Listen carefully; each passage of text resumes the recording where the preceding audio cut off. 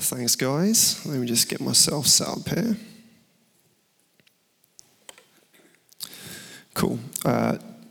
Perfect. Thanks, Dom. So, for those of you who don't know me, I've been introduced. My name's Toby, and myself and my wife, Elle, have been coming to Claygate for about 12 years now. It's a privilege to be here with you again to speak, and another privilege to kick off our new series, Made for Good. So before we start, I just want to kind of remind ourselves where we've been as the Six. Last year, we looked at our Believe series, and we looked at the core beliefs of the Christian faith that have been held for thousands of years in the Apostles' Creed. And this has kind of helped us set the foundations of our faith, what we believe and hold to as a church. Now, in our Made for Good series over the next 5 Sundays, we're going to be looking at how God has made us in order to fulfill his purposes in the world. And whether that's we serve on the Sundays, as Maxine shared, or it's in our homes, our jobs, or our schools. We're going to look at things like our experiences, our personalities and our abilities, our heart's desires, and our spiritual gifts. But tonight, I want to set out the why and give us the context as to how these things fit within the bigger picture of who God is, his heart for us, and our part in his story. And it's this question of why that is something people throughout history have tried to find the answer to. Questions like, why am I here? What is my purpose? In essence, we are all trying to find out what is true. And alongside this desire is the fact that we live in a post-truth world. So much so that it was actually the word of the year in 2016. And it's defined as relating to or denoting circumstances in which objective facts are less influential in shaping public opinion than appeals to emotion and personal belief. So put simply, that's saying people tend to look within themselves to their emotions and how they're feeling to find truth more than actually looking at what is objectively true. And this has led to certain phrases becoming more common in conversations. You might have heard things like, to each their own, or this is my truth. And to help kind of explain this a little bit more, I've got this cartoon for you. On the left, you have the kind of classic philosophical quote, I think, therefore I am. And that's basically saying, because I can think and I can question things, I know I just exist. It's a universal truth that is independent of how I feel. And on the right, we see the kind of prevailing truth of post-truth logic. And it says, I believe, therefore I'm right. This requires nothing more than looking inward to how I feel, regardless of what is actually objectively true. And it's because of this, no wonder, as a society, we're confused as we are, because we've reduced truth down to how I feel in a moment. And because my feelings can change week by week, day by day, even if you're me, hour by hour, the bar of what is true is constantly changing. And because of this, in using this worldview, there's no ultimate standard of truth.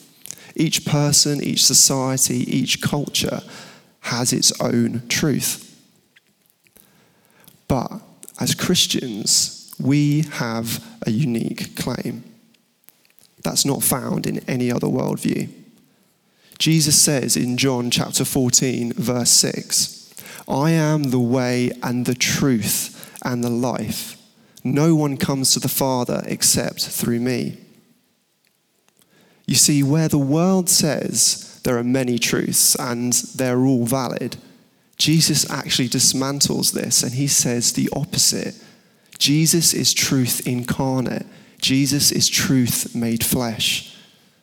So unlike the post-truth world where we're called to look within, as Christians, we are called to look up.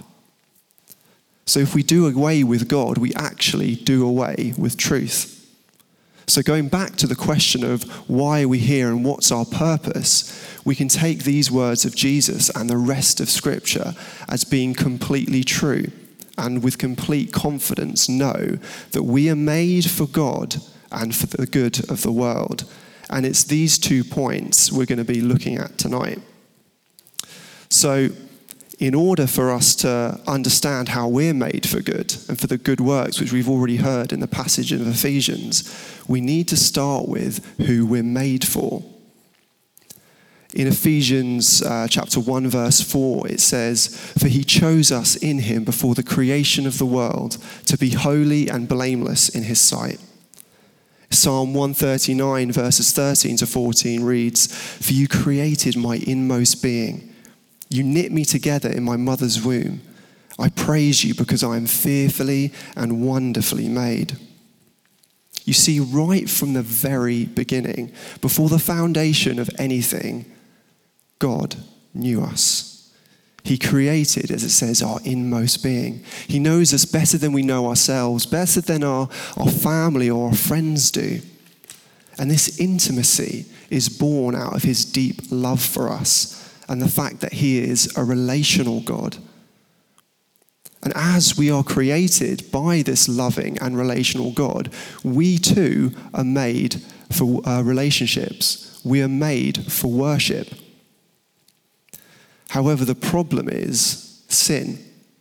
Sin has come and it's distorted and it's twisted our hearts so that we end up worshipping the created instead of the creator. And as a result, we can think our purpose in life is things like to make a name for ourselves, to have that relationship, that family, that house, that car, that education, that social media following. Now, if I'm honest, mine is found in the latest tech and gadgets, whether it's the latest game console, I'm a proud nerd, electric guitar, or audio-visual tech. And my wife, Elle, is nodding heavily at the back, just confirming all of that, which is helpful. Now, these things, I want to say, are not bad in and of themselves. Everything we receive, as Scripture says, are good gifts from God. But the problem is that we take those things and we put them in the place of where only God should be. And they become our sense of worth. They become our sense of security. And this is what the Bible calls idolatry. And our problem goes even deeper than this, in that our experiences show that no matter what I try to fill my life with, however good they may be, it never quenches the thirst that my soul has. We keep filling our lives with more, wanting more. We live in a consumer society that just feeds that. And the reason why we want more is because we're actually made for more than that. And this is where the gospel comes in. This is why the gospel is such good news. You see, not only are we made by God, but he became one of us. He walked among us. In Jesus, he comes and lives the perfect life that we weren't able to. He dies the perfect death that we deserved, and he rose again, so that sin no longer has a claim on us, but instead we're claimed by God. And when we realize this, when we turn to him, not only do we receive forgiveness for the ways in which we filled our lives with everything except him, we end up finding our true purpose. As it says in 2 Corinthians, we are a new creation. We discover who we truly are, who God has made us to be. And as it says in the book of John, the truth will set you free. In Jesus, our souls are quenched. We are given our deepest longing. If you're here visiting or just exploring faith, we're so glad you're here. Jesus is saying to you now that I am the way and the truth and the life. And earlier in the same book, Jesus says, I have come that they may have life and have it to the full. You see, Jesus isn't just offering you one of many ways of living. He is offering you the way, the only way to God, the only way to forgiveness, and the only way to find our true purpose and joy. isn't that worth having? For those of us walking with Jesus, what are those things that tend to creep their way into our lives again and again and take our eyes off of Jesus? Tonight, would we take those things and lay them at the foot of the cross and ask God to fill us with a fresh sense of his presence and to know who we are in him? So, now that we know who we are made for, we can look at how we are made for the good of the world. In Ephesians, we've already had it read, but I'll read it again.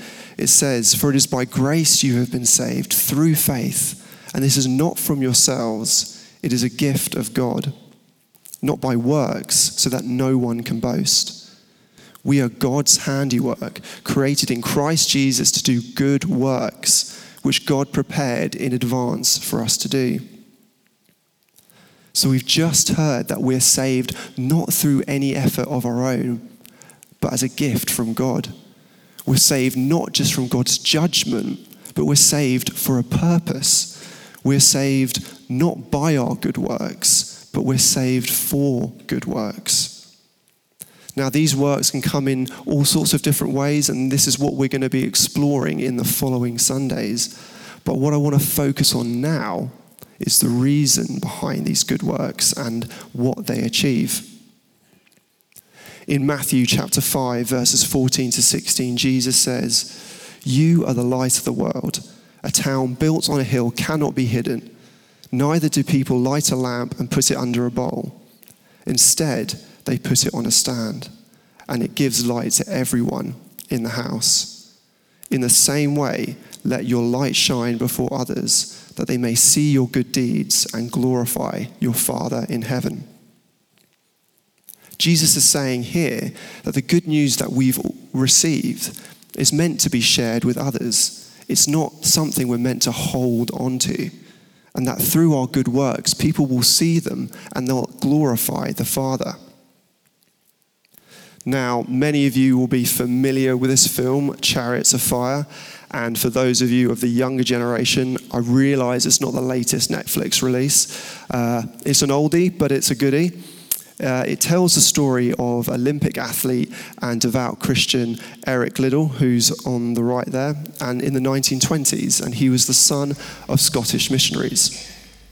There's a well-known line in the film that we're going to see now that nicely sums up the connection of being made by God and using the gifts he's given us.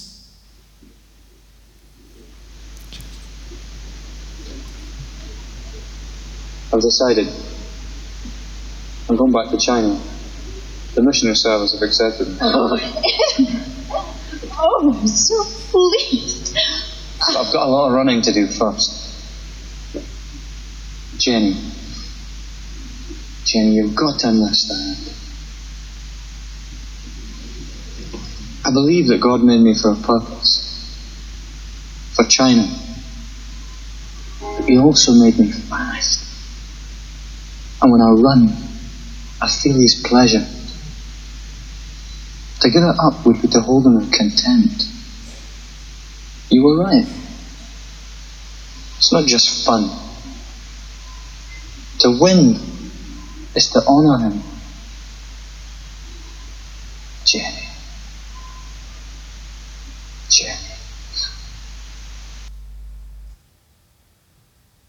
So hopefully the audio quality wasn't too bad there, but the quote there, he says, "As God made me fast, and when I run, I feel his pleasure.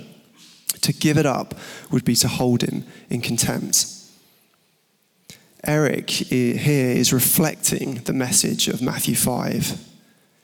He recognized the gifts that God had given him, and he wanted to use them for God's glory and point people around him to God. He didn't want to disregard God and hide the gifts that he'd been given. It's because that through our good works, the Spirit of God moves and he points people to Jesus.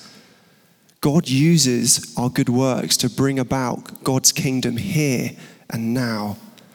And through all of this, when we use the gifts that he's given us for the good of others, We feel his pleasure, as Eric says. Some of the strongest encounters I've had with God is not when I've been looking internally for an experience of him, but when I've looked to serve those around me. Now, some of you may be sitting here thinking, it's all well and good, Toby, you saying that we're made for good works, but my life has just been bad circumstance after bad circumstance. And I can't see where the good has come from or if it ever will come. And I want to say two things here. Firstly, I want to say that whether we see the good now or in this life, we have the promises of God.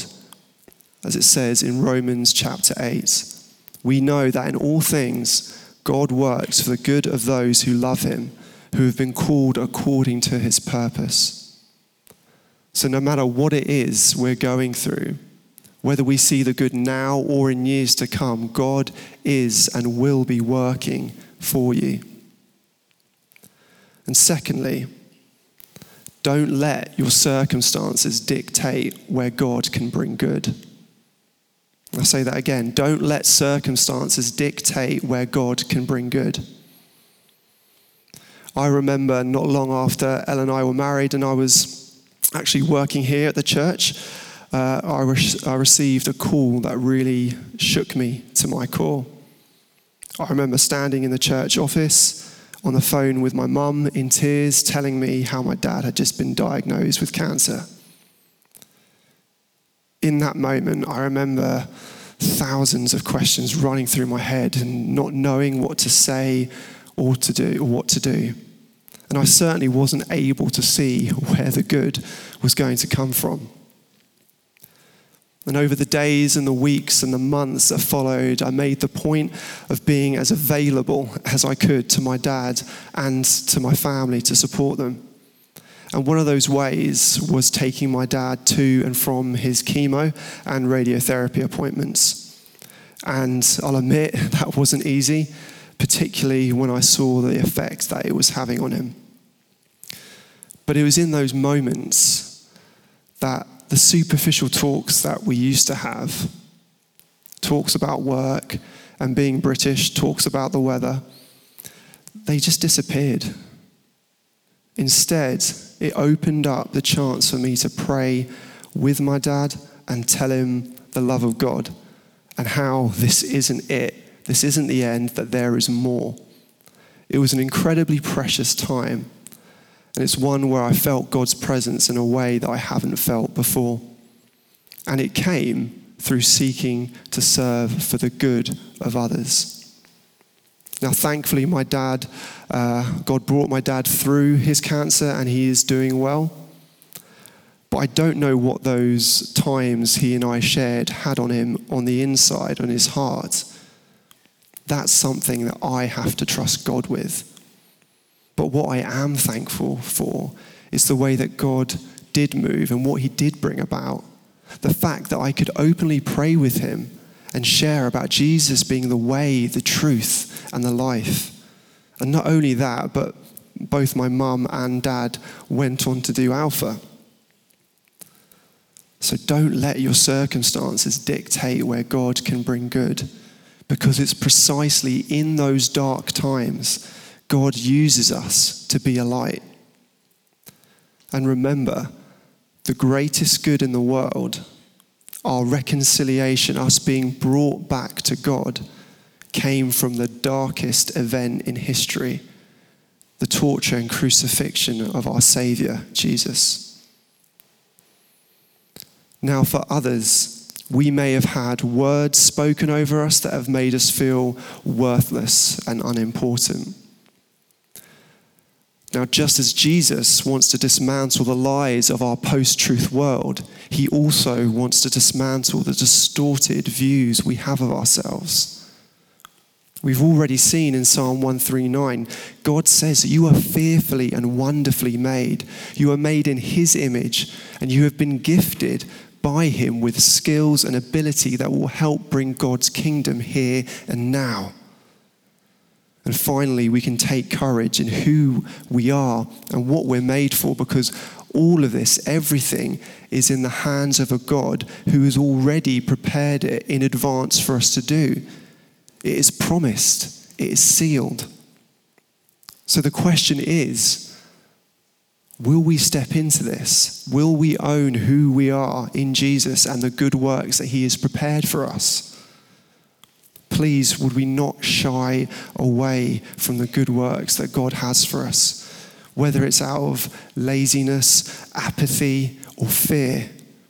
Instead, let us do them so that we may feel his pleasure, that we may give God the glory, and that we may be his light for the good of the world. So as I finish, I just want to share these points for us to kind of go away with. That God is truth and he made you. Our purpose and our fulfillment is found in him. And he made us for good. Amen.